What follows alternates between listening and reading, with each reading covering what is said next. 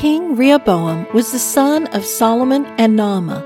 Naamah was one of Solomon's many wives who drew him away from the true God and led him to evil idol worship.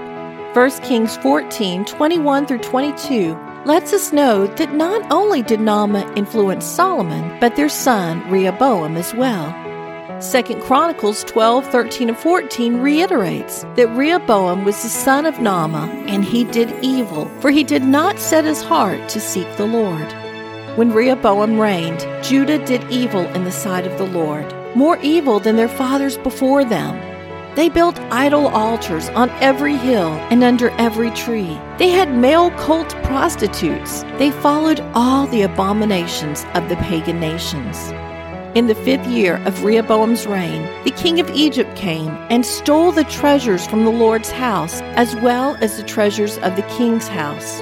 He took away the shields of gold that Solomon had made, and King Rehoboam made in their place shields of bronze. He gave them to the palace guards.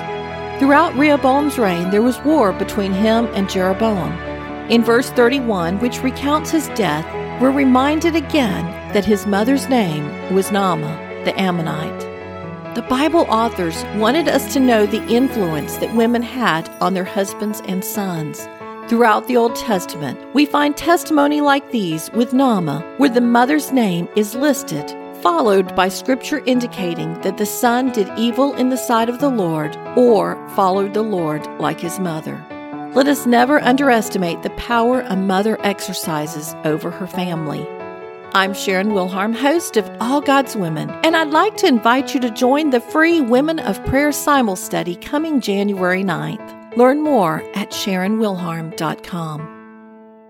If you enjoy listening to All God's Women podcast and radio show, you're going to love my brand new Women of Prayer Bible study. Get to know the character of God by studying the prayers of women in the Bible. Grab your copy today, available in paperback and Kindle.